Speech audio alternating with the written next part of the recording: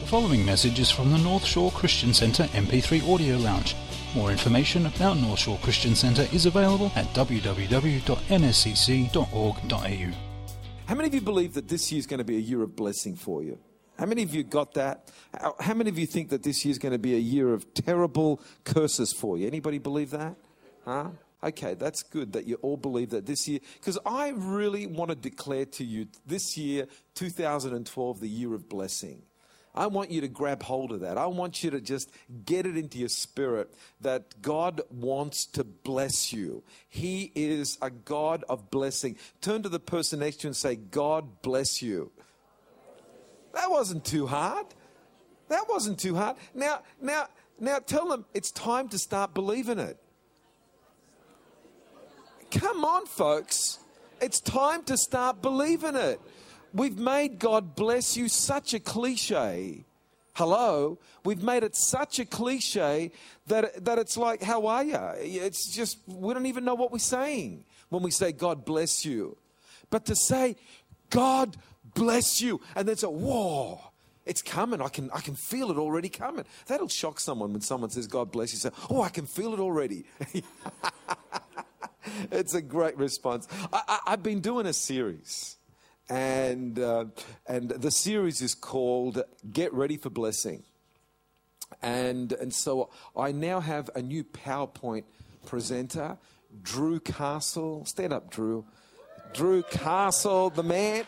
So Drew's doing my PowerPoints now. Carissa was doing it, but she's been hauled into children's ministry, and so Drew's doing it for me. So get ready for blessing. I believe that God wants to pour out great blessings upon you this year.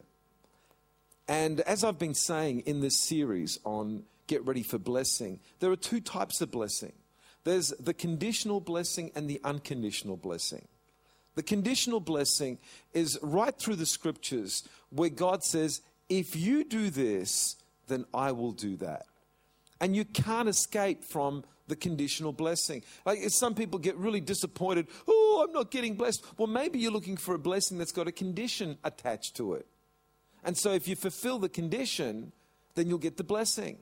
And in Deuteronomy 28, the one that I spoke about a few weeks ago is the blessing that comes from obedience. Oh, let me tell you, probably one of the greatest conditions that you can abide by is the condition of obedience. And in Deuteronomy 28, God speaks to the children of Israel just after they've come out of the wilderness. They're about to go into the promised land. And he says, listen, I want to bless you, but it's conditional on obedience. If you will obey me, then I will bless you. I'll bless you in the city. I'll bless you in the country. I'll bless every part of you. But if you don't obey me, then you're going to miss out.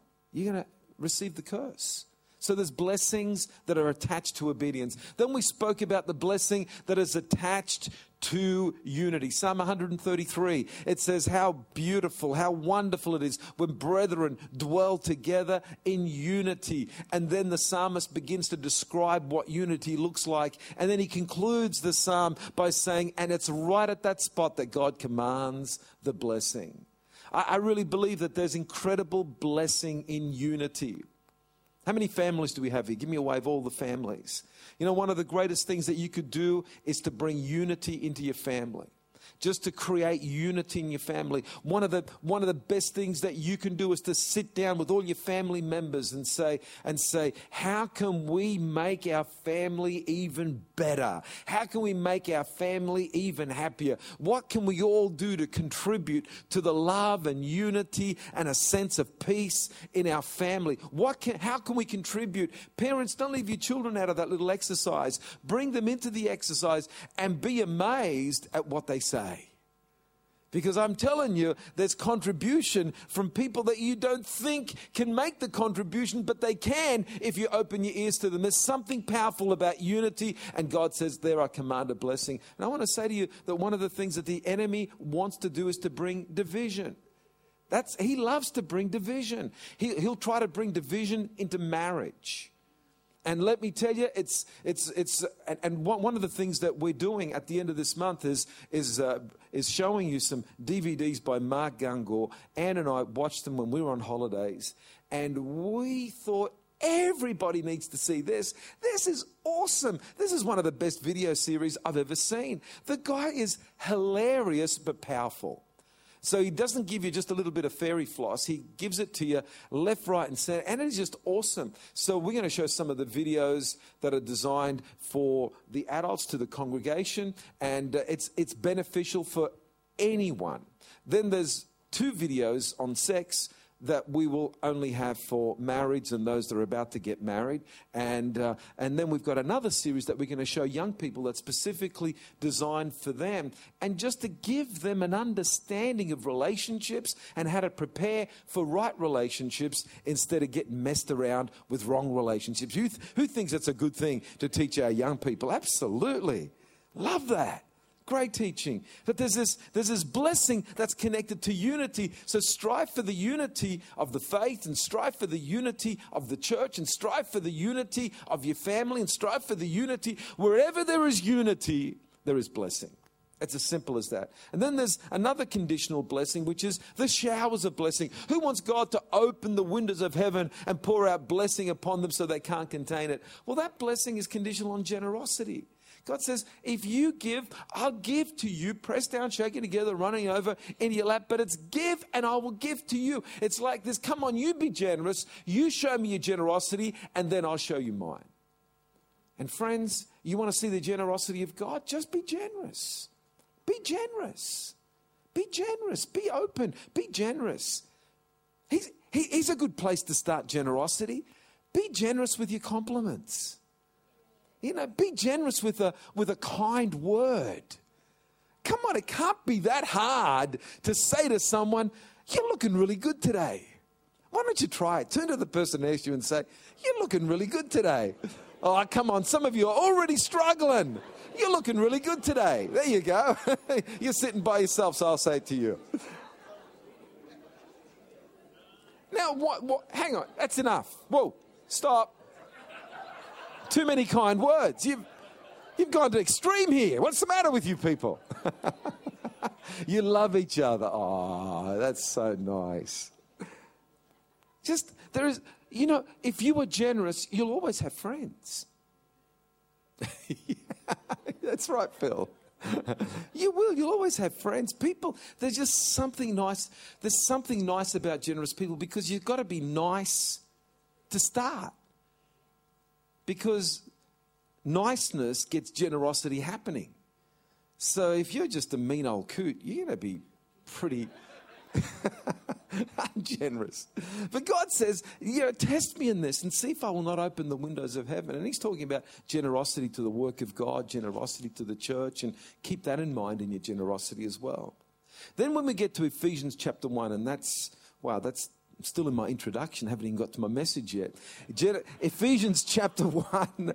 Oh, I tell you what, I'm just right into this message. It just blesses me. And how many of you know that for preachers, they get the blessing first and then we give it to you. It just sort of overflows from us. And so then in Ephesians chapter 1, Paul does this beautiful, beautiful passage of the in Christ blessings. And so these are the blessings that belong to those that are in Christ. You say, well, what does it mean to be in Christ?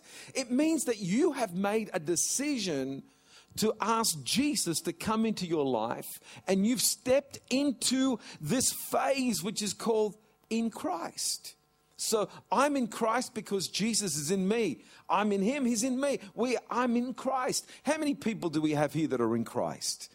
What a wonderful place to be. You're either in the world or you're in Christ, because you can't be 1 foot in the world and 1 foot in Christ. He either has all of you or has none of you. That's the way that it is.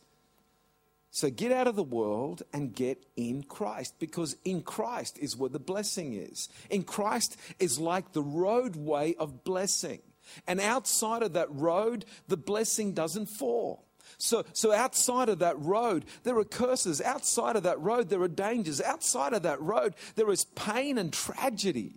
And so you start walking in the road where Christ is and you're in Christ, then blessings fall on that road. And this is what it says in Ephesians chapter 1, it says, verse 3, "Blessed be the God and Father of our Lord Jesus Christ, who has blessed us with every spiritual blessing in the heavenly places in Christ, just as he chose us in him before the foundation of the world, that we should be holy and without blame before him, in love having predestined us to adoption as sons of Jesus by Jesus Christ to himself, according to the good pleasure of his will, to the praise of his glory, by his grace, by which he made us accepted in the beloved. In him we have redemption through his blood, the forgiveness of sins, according to the riches of his grace, which he made to abound toward us in all wisdom and prudence, having made known to us the mystery of his will." You say, whoa, that was a mouthful. There are some blessings here. The first blessing is and I spoke about this a few weeks ago, every spiritual blessing in heavenly places in Christ. My friends, let me tell you something. The most precious blessing is not the physical blessing, it's the spiritual blessing. And too many people have only got their eyes on the physical rather than the spiritual. And the Bible tells us that he's blessed us with every spiritual blessing. You know what's a spiritual blessing? To have peace, to have hope, to have love. They're the spiritual blessings. To have acceptance from God. These are the spiritual blessings that's available to every Christian that's in Christ. Then it goes on and it says, not only do you have every spiritual blessing, but you have the blessing of holiness. Oh, what a wonderful thing it is to be holy, to be declared holy by God. Not a sinner, but a holy man. How wonderful it is. Too often we see ourselves as sinners, whereas if you're in Christ, he sees you as holy. We spoke about that. We spoke about positional holiness and progressive holiness, positional sanctification and progressive sanctification. And that is, what that means is that he in heavenly places sees us as 100% holy. That's what it is. We are, in God's eyes, he sees us just the way that he sees Jesus. Perfect. But then we have the progressive. So we are in this world working through our salvation, working through our holiness with fear and trembling. There's this progressive side where we are on this journey of wanting to get more and more right. We are wanting to get things better. We are wanting to become better people. We are wanting to do things a better way. And that's progressive and that's fine and that's great. But in God's eyes, we are 100% holy. How awesome is that? That is just magnificent.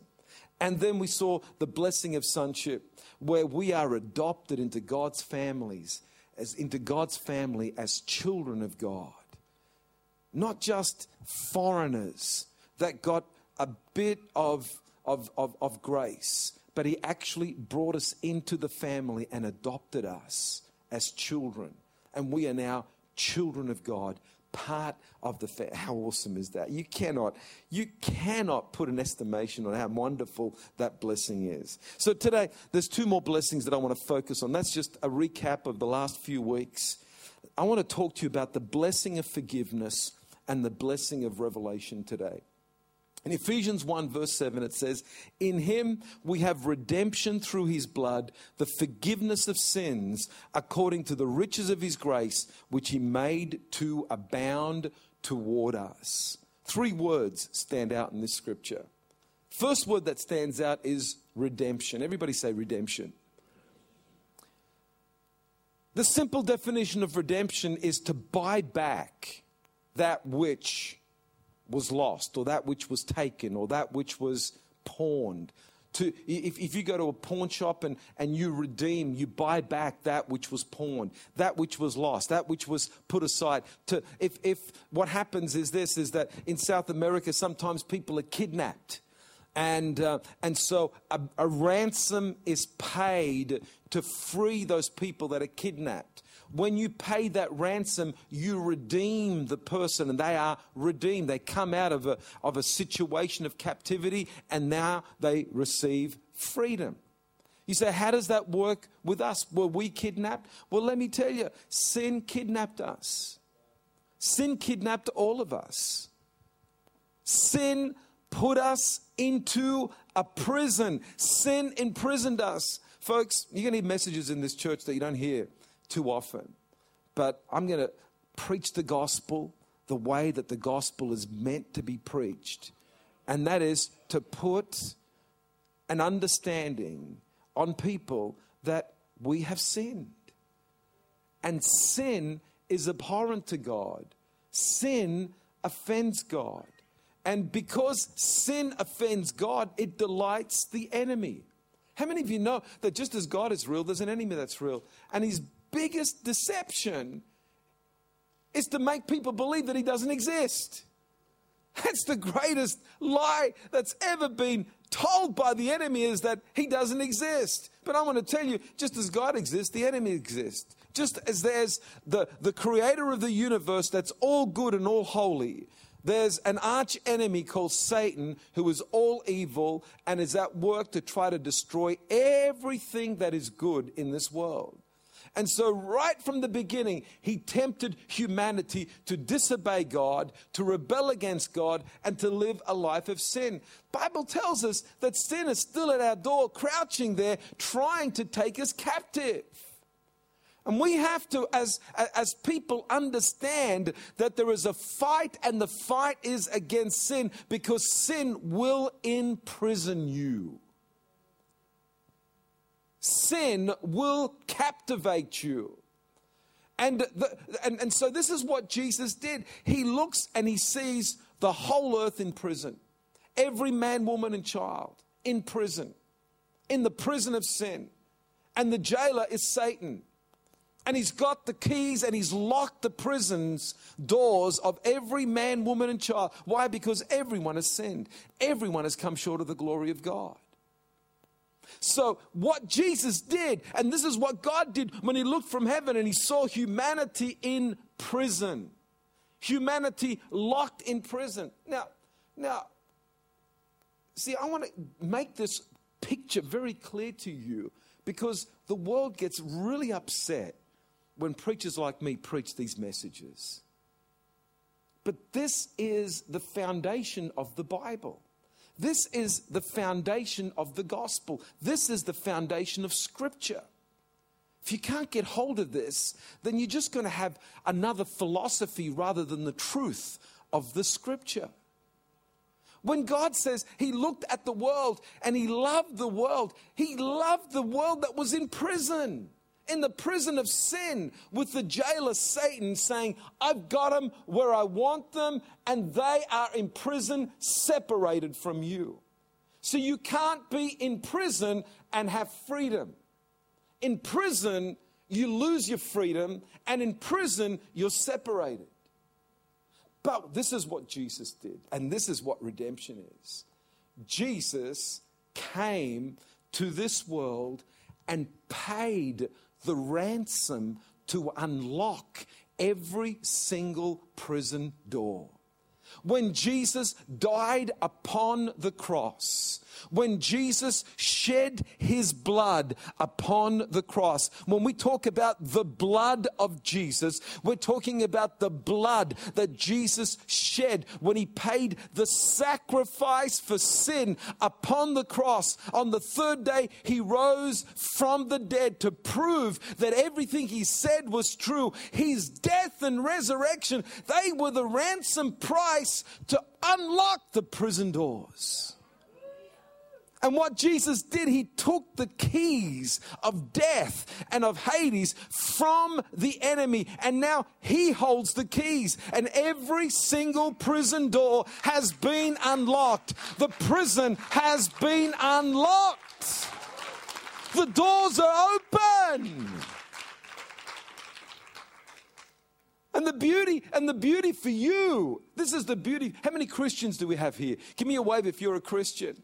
What the beauty for you is that somewhere in your journey, you heard Jesus calling, saying, come out of your prison, come out of your cage. The door has been unlocked. You heard the voice, you heard the call. You stepped out of your prison doors. You stepped out of your jail. You stepped out of your sin. You stepped out of your darkness. You stepped out of your captivity. You came into the light where you are embraced by Jesus, the Savior, the Messiah, the light, the bread, the wonderful Lamb of God, the Holy One who embraced you and said, now let me take you into an abundance of blessing.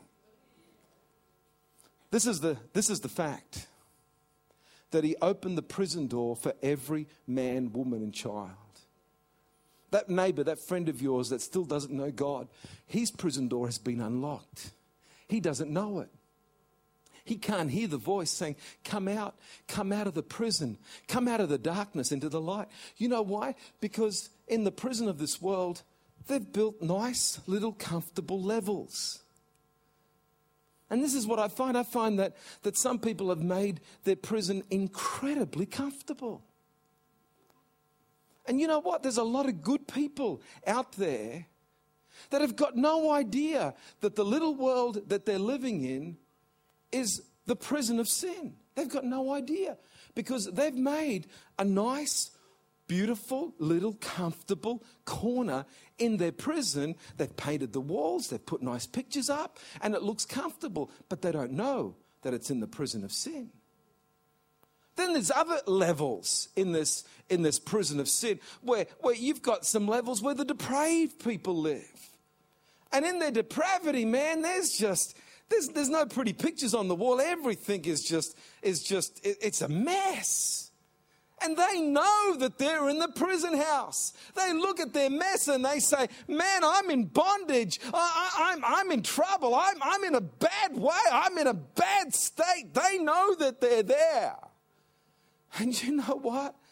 My attitude is, I'm going to talk to whoever will listen. You know, if the good people won't listen because they don't feel they need my message, then let me talk to the depraved people that know that they're in sin, that know their world is terrible, that know that they're in a slime hole, and talk to them and tell them the penalty was paid 2,000 years ago. Your prison door was opened 2,000 years ago. You don't have to live there anymore. Jesus paid the price. Come out of darkness into light, come into the kingdom of God. Oh my goodness. Do you know what? I can never get tired of telling this message. I've been preaching it for over 3 decades.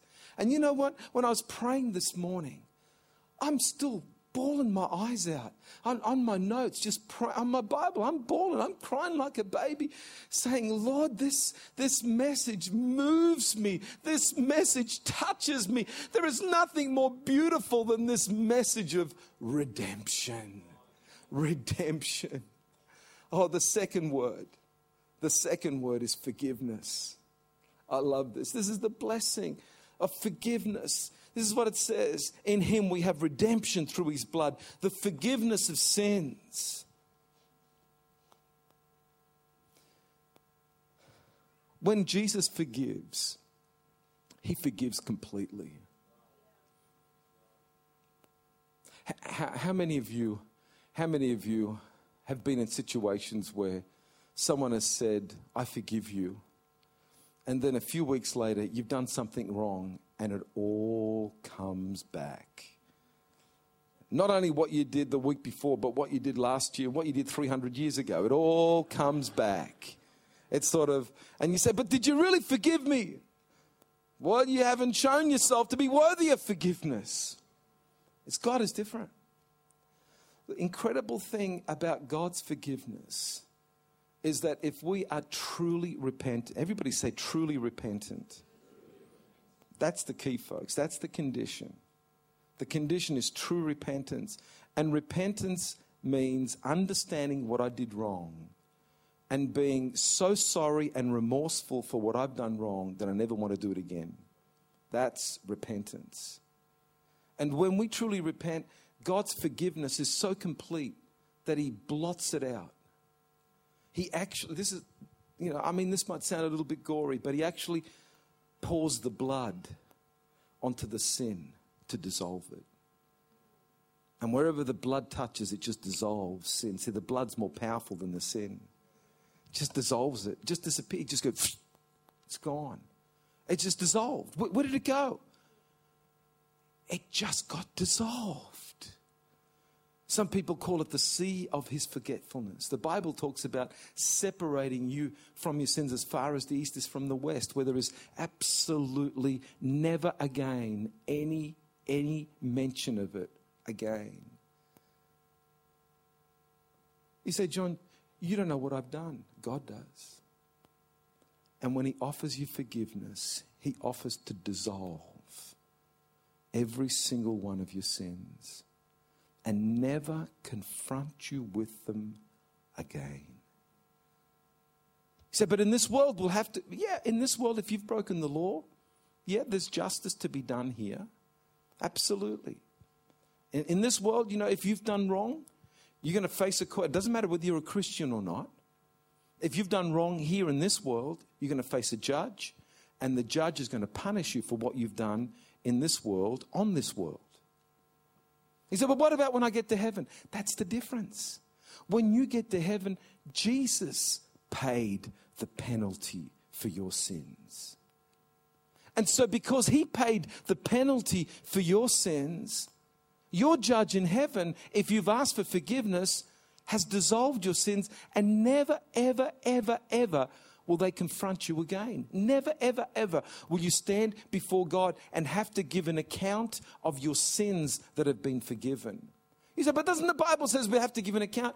Yeah, you have to give an account for what you did with all the talents and gifts that God has given you. Absolutely. You're going to have to give an account for how you help people, how you ministered rightly, how you did good in that. But what about the fact that, I did this really, really bad thing in 1963? God will never, ever bring that before your situation ever again if it's been forgiven, it's been dissolved, it's been washed, it's been blotted out, it's been removed. Oh, how beautiful it is to be forgiven. How beautiful it is. And I just love the story in Luke chapter 7. Starts, I think, in verse 36, about this woman. And the Bible does not give her a name. The Bible just talks about her as a sinner. And the Bible gives us indication that everybody in the town knew her as a sinner. But this lady somewhere had heard about Jesus being able to forgive sins. She knew she was a sinner, but she desperately wanted to be forgiven. And so she goes and finds him. He's at this Pharisee's house. He's at this religious person's house. And she, in any circumstance, wouldn't dare go into the house. But something motivates her. What motivates her? This desire of needing to be forgiven. And the Bible tells us that when she finds Jesus, he's reclining at table eating. She just falls at his feet. And she has an alabaster flask of very expensive oil, and she breaks it and pours it out on his feet and starts weeping over him and starts touching and kissing his feet. Do you know, when I was reading that passage, I thought, how would I feel if some woman comes to my place at dinner time and starts kissing my feet?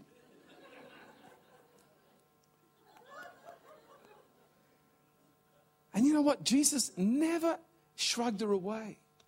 He never pushed her away. He didn't feel embarrassed by a scenario that would make me feel embarrassed. I mean, I'm cringing 2,000 years later, trying to sort of just drop into the scene. I just love reading the Bible and sort of dropping in and creating the picture and seeing the faces of these Pharisees just wanting fire to burn through this woman. But I'm also seeing the eyes of this woman just so penitent, so desperate to be forgiven. And her only means of forgiveness is this man who calls himself the Son of God that's forgiven others. And she saw what it was like to see the forgiveness in the eyes of others and said, this is what I need. I need to start again. I need somehow to have all the stuff that I regret, all the stuff that I'm ashamed of, all the stuff that is loading me down and consuming me and hindering me from moving into a pure future. I need it dealt with. And she sought him. She found him. She embraced him. She kissed him. And he forgave her, washed her clean, dissolved every single one of those sins. And she left that house a pure woman. And we're still speaking about it 2,000 years later, because that is the power of forgiveness. And the third word in this passage, redemption, forgiveness, is grace. Oh, what a beautiful word grace is. How marvelous grace is. I love the word grace. And here it is in this passage where it says, according to the riches of his grace, which he made to abound towards us. I think the old King James talks about the riches of his grace, which he lavished. Lavished. I love that word, lavished upon us. His grace is rich, and his grace is lavished upon us. Too often we just live expecting just the droplets. Just a little droplet of his grace. And God says, I've got a fountain of grace that I want to lavish upon you. He said, John, what's grace? Oh, the simple definition is unmerited favor.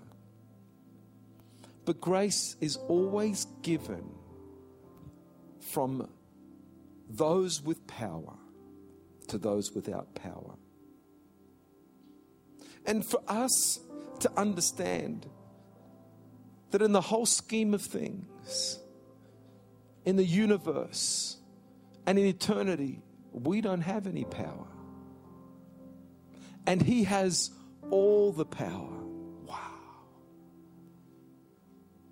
And he looks at us and he says, let me, the powerful one, show grace to you, the weak one. And he just begins to pour it out. Pour it out. Forgiveness, love, acceptance, adoption. But God, you don't know what I've done. I do. But I remember forgetting.